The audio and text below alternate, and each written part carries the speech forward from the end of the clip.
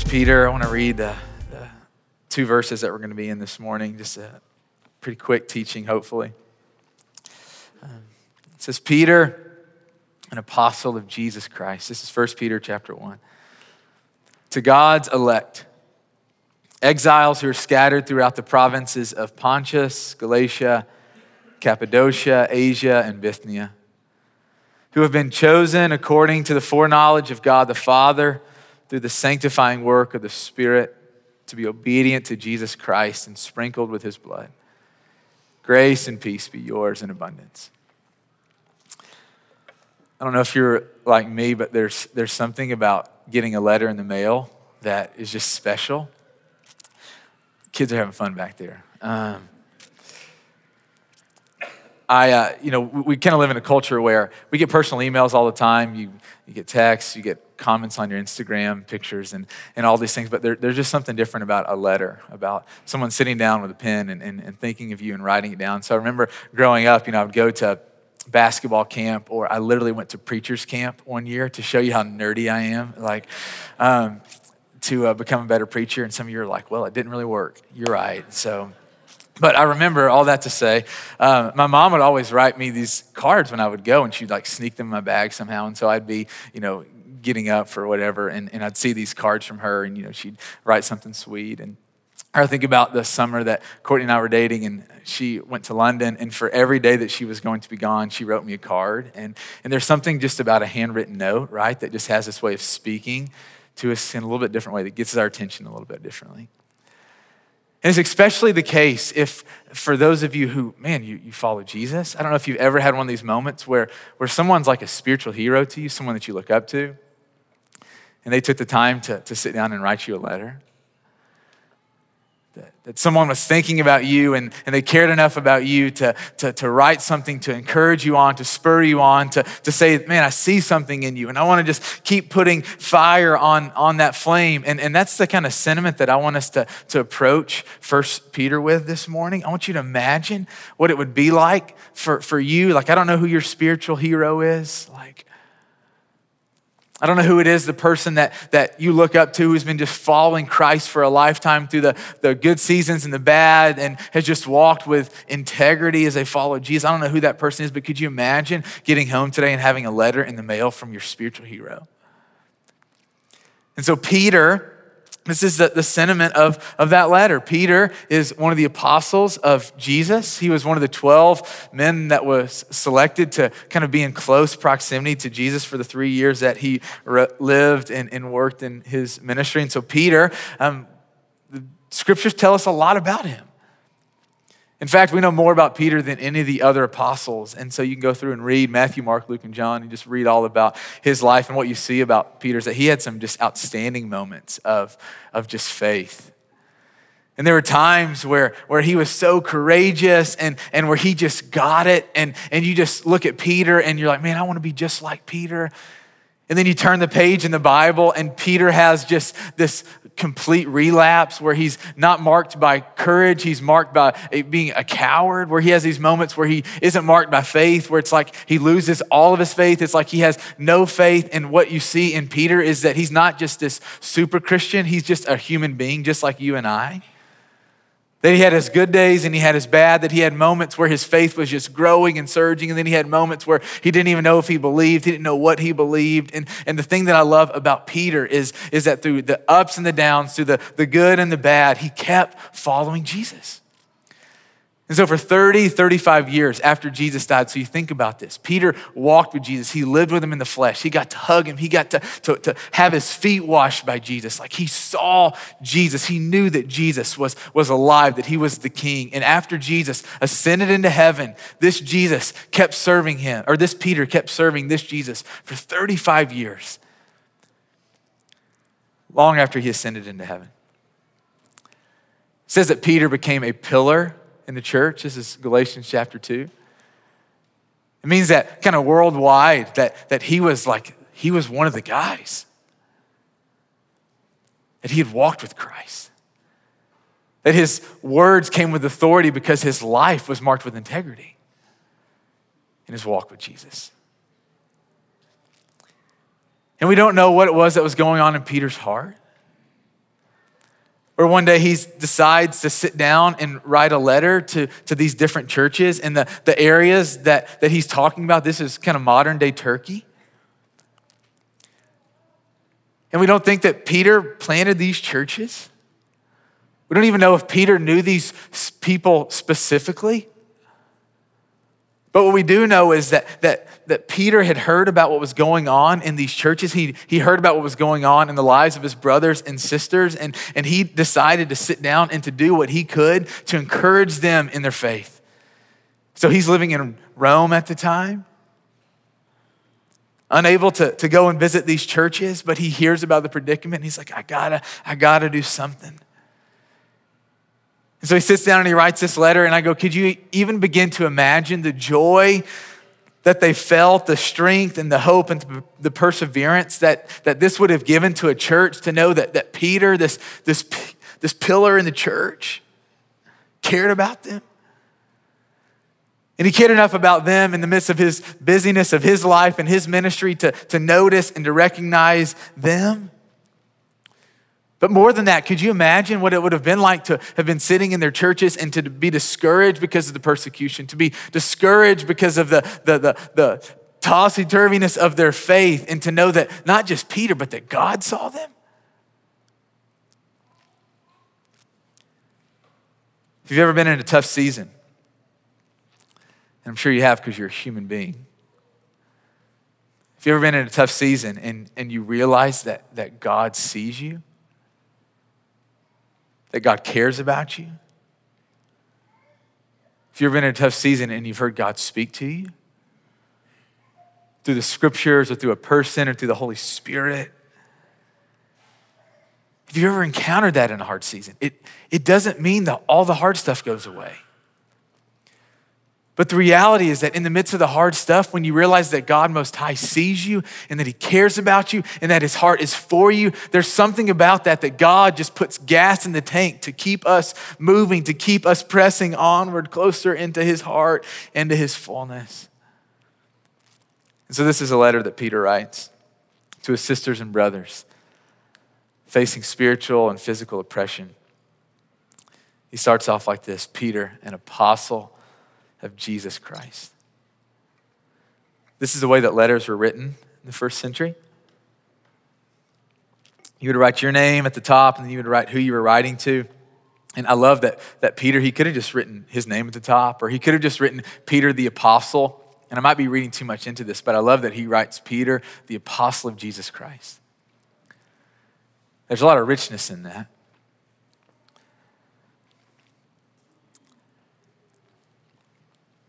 Peter, aware that the people that are going to be receiving these letters might think he's something special, might think that he's something extraordinary because of the life that he's lived, because of the things that he's done. And I love that just from the very get-go of his letter, he wants everyone to know who the real master is. That this is not about Peter, this is about Peter, who's the apostle of the real master, who sits on the real throne. And there's real power in the fact that he describes himself in relation to Jesus. That when people thought of him, he wanted people to think of Jesus. You know, I grew up in a small town in Western Kentucky, and my granddad, he was the mayor of our hometown. And, you know, my granddad, everywhere he would go, he just knew everyone. He just loved people, and he loved being around people. So we'd walk in the little mom and pop restaurants, and we'd sit down with somebody, and, you know, and they would know his name, and no one knew my name. Right? But they knew me as his grandson. And that was good enough for me. It's like just to be associated with him, just to be known in relationship to him. It's like, that's what I wanted. And for us to get to this place where when we think about who we are, and when other people think about us, they think about us in relation to Jesus. And I go, Clint, can you imagine, like, you get to the place where you're working at the hospital and your patients and the other nurses and the doctors, they don't know you as Clint, the nice guy, the servant guy, the friendly guy. They go, man, Clint, he follows Jesus. It's like, do you want anything else for your life? Right? Or Ashley Reeves. I was thinking about Ashley this morning, and I don't know where she is, but she's back here. And I was thinking, it's like, you know, Ashley, for for people around you to go, man, your life looks like the Jesus that we read about. And I go, don't we want to, for those of us who are Christians, that for us to become so invisible that when people think about us, they don't think about us as the nice person, or they think about us as a person who is completely in relation to Jesus? This is Paul says, Paul, an apostle of Jesus Christ. He says, to God's elect. To God's elect. A couple things here. This is the language that was used of the nation of Israel. The Jewish people, if you go back and read Genesis chapter 12, God shows up to this man named Abraham, and he says, I'm going to bless you. I'm going to bless your children. I'm going to bless your wife. I'm going to bless you for generations, because what I want to do through you is bless the entire world. I'm going to make a nation out of you. It's going to be the nation of Israel, the Jewish people. And the reason I'm going to bless them is because I'm going to bring the Messiah, the Savior of the entire world, the thing that Zach talked about last week, through this people. And I'm going to bless the entire world through you. And you imagine if you were the other nations and you heard that, and it's like, man, we weren't chosen. The fact that Israel was chosen meant that everyone else wasn't chosen to be the vessel through which God flowed. And it's so significant what Peter is saying here. He says, you are God's elect. He says this blessing, this intention that was intended for Israel is now for you. It's not this exclusive claim to the Jewish people. It's made available to you because of Jesus. To God's elect, this language of being elected. Man, to be elected a state representative or a state senator or the governor. And I can only imagine, maybe you ran for an office in high school or middle school and you won. And the joy and the satisfaction that comes from being elected, from knowing that people believe in you, that people want you, that people trust in you. And Peter's wanting these people to understand in the midst of their physical and their spiritual oppression, you have been elected by God. God wants you. God has chosen you. To God's elect, exiles. I promise we're not going to go through and dig into every single word. You're like, thank goodness. This word exiles, it's not really exiled in the sense of maybe that we would think about it, like being forced out of a country or being forced out by a people group. A better word here is sojourner. Maybe a word that we don't talk about very often. Someone who stays somewhere temporarily.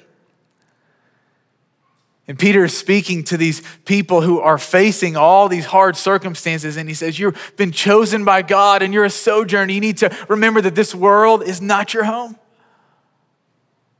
Yes, God has given us this life to live, and he wants us to live fully into the kingdom of God right now, but the reality is that the fullness of the kingdom hasn't come yet. And yet one day we will be at home. One day we won't be sojourners. One day we'll be with Jesus in the fullness of his kingdom, where there'll be no tears, there'll be no pain, there'll be no sadness, that there will be King Jesus with his people who love him dearly and who he loves so unbelievably dearly. And he looks at us and he says, don't forget, this world is not your home. Our circumstances, as painful and as hard as they are temporary. You've been chosen by God. You're a sojourner. Your time here is temporary. He keeps going. Exiles scattered throughout the provinces of Pontus, Galatia, Cappadocia, Asia, and Bithynia, who have been chosen according to the foreknowledge of God the Father. I love this. I love what he does from the beginning of his letter. He reminds them they've been chosen by God the Father. He reminds them that the Father God, he knows them. And God knows you. God knows you, Delaney. He knows you. And he hasn't forgotten about you, Kaylin.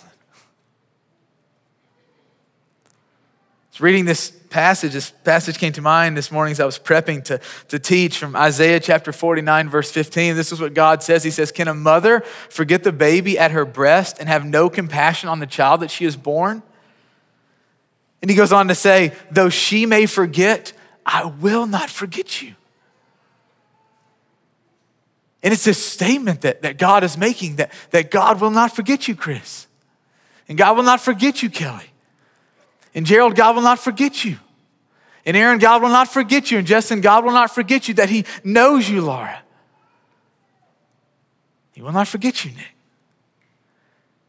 And he reminds us, people, that this is not just some game that we're playing. It's not this thing that we've just talked ourselves into, this whole Jesus thing. He says, no, God the Father, he knew beforehand. And he knows right now, he knows you and he sees you. He says, through the sanctifying work of the Spirit, through the sanctifying work of the Spirit, to be obedient to Jesus Christ and sprinkled with his blood. It's a really powerful statement. You see, whenever anyone who doesn't believe and follow Jesus, whenever anyone turns from that way of living and they set their heart on Jesus and they decide that they want to live with Jesus and for Jesus, and they accept the real Jesus who actually is alive and well, whenever anyone decides, man, Christ is real, and he is the King, and he's the only God, and he's the only way. Whenever anyone turns, whenever anyone understands that person is given help, and that help comes in the form of the Holy Spirit. And so he says this, that the Holy Spirit sanctifies us in order that we can be obedient to Jesus Christ. And I just kept thinking the reason that we are given the Holy Spirit is so that we can become obedient to Jesus. Right? You think about this in your job and in your work, like you get hired and your boss gets you what you need so that you can do the thing that they've asked you to do. Right? It'd be the worst boss in the world. You show up and they tell you to do something and they don't give you what you need to do it. Right? No, a good boss says, hey, this is what we're doing and here's what you're commissioned to do and these are the things that you need to get them done. Now run free. And a lot of times maybe it feels like in this Christian life that God expects us to be obedient. And we're like, yeah, but how? I keep trying and I keep falling and I keep stumbling. And he says the work of the Holy Spirit is to sanctify us. The Holy Spirit is given to us so that we can be obedient to Jesus. This is what Paul says in Philippians chapter 2, verse 13, says, for it is God who works in you to will and to act in order to fulfill his good purpose. Peter looks at us. He says, through the sanctifying work of the Spirit, we are obedient to Jesus and we are sprinkled with his blood. That sounds weird. I don't want to be sprinkled with blood. In the Old Testament, this happened quite often. There are several different circumstances where literally people, like an animal would be killed and the blood would be splattered on the people. I'm like, I don't want that on my clothes, right? And obviously it's a metaphor. What Peter's wanting us to understand as we journey in this book this morning is that because of Jesus, we are forgiven of all of our sins. Because of Jesus, we are included in the family of God. We are forever united with Jesus. The blood has been shed. We have been covered. And it's not because of what we can do for God. It's because of what God has done for us, that through the death and the resurrection of Jesus Christ, and us simply choosing to be united with him. And Peter looks at these groups of Christians. Maybe he doesn't even know them. Maybe he's never even met them. And he sits down, and because the Holy Spirit was leading him to write this, he says, you're chosen. You're a sojourner. God knows you. If you've given your life to Jesus, the Spirit is at work in you. And in all this, remember that the blood of Jesus has covered you. That you're forgiven of all your sins. That on the cross, that the price was paid. You are free.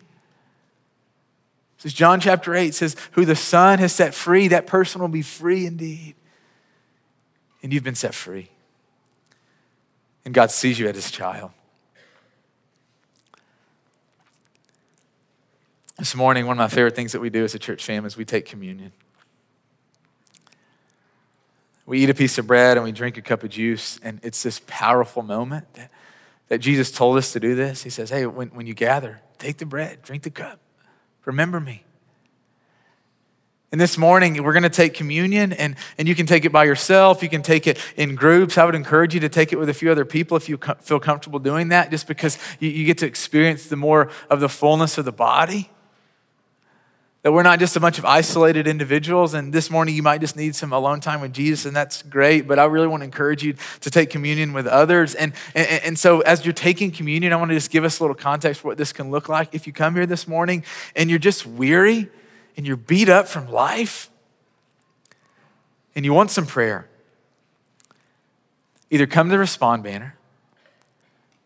Nana, Andrew, my wife Courtney and I will be back there. Jack will probably be back there. If you're just worn out from life, if your heart is just weary, if your heart feels hard, if you're sad, come in the back and just let us pray for you. It doesn't mean that God is going to take away all the circumstances, but there's something about God just seeing you and drawing near to you that just has this way of refreshing you. And if you will come to him, it says if you'll draw near to God, he will draw near to you. And so this morning, if you're weary and burdened, I invite you to either come to the back and let us pray for you, or in your groups that you're taking communion with, just let people in on what's really going on in your life. You're not doing anyone a favor. If you come here and you're tired and you're worn out and the enemy's just been having his way, you're not doing anyone a favor if you're like, man, I'm good. If you're not good, let people in on what's going on in your life. Let the body of Christ be the body of Christ this morning. If you come here this morning and you've had a fresh encounter with the love of God, if you've been reminded that you have been chosen, I want to invite you in communion to testify, to share what God is doing in your life. The reality is that for when you're weak and you're tired, so often what you need is to be reminded that God is working, that God is doing something, that God is alive, that God is well. And so don't feel bad if the person beside you shares that they're weak. Man, share that where you're strong, because it's all God. And in communion, man, let's ask that Jesus would help us this week to share and to show his love, no matter how weak, no matter how strong we are, to the people around us that don't know him. And if you come here this morning, you're not a follower of Jesus, we're so glad that you're here today. If you have any questions about anything that I've said, or if you want to just meet sometime this week and talk or pray, Nana and Andrew and I would love to talk and help you out however we can. Let's pray, and we'll take communion. God, thank you so much for this morning. I pray that things that were from you this morning will sit and just bear fruit in our lives, and that anything that I said or that the enemy twisted or God, that came out wrong, I pray that you would allow those things to be forgotten. If there's anything that came out of my heart that shouldn't have been said, I pray that you would just forgive me. But Lord, I pray that you tell us that every time the word is proclaimed, that things happen. And I pray that what happens right now is that you would just seal us, that you would protect us from all evil, and that you would allow your Spirit to just come and move and have your way in us. That for those who are weak and who don't believe in Jesus, God, weak in their faith, that you would help them to believe right now. That for those who just need a pick-me-up, who need some gas in the tank, Jesus, that you would minister in such a way that only you receive the glory. And I pray that you would work through us this morning.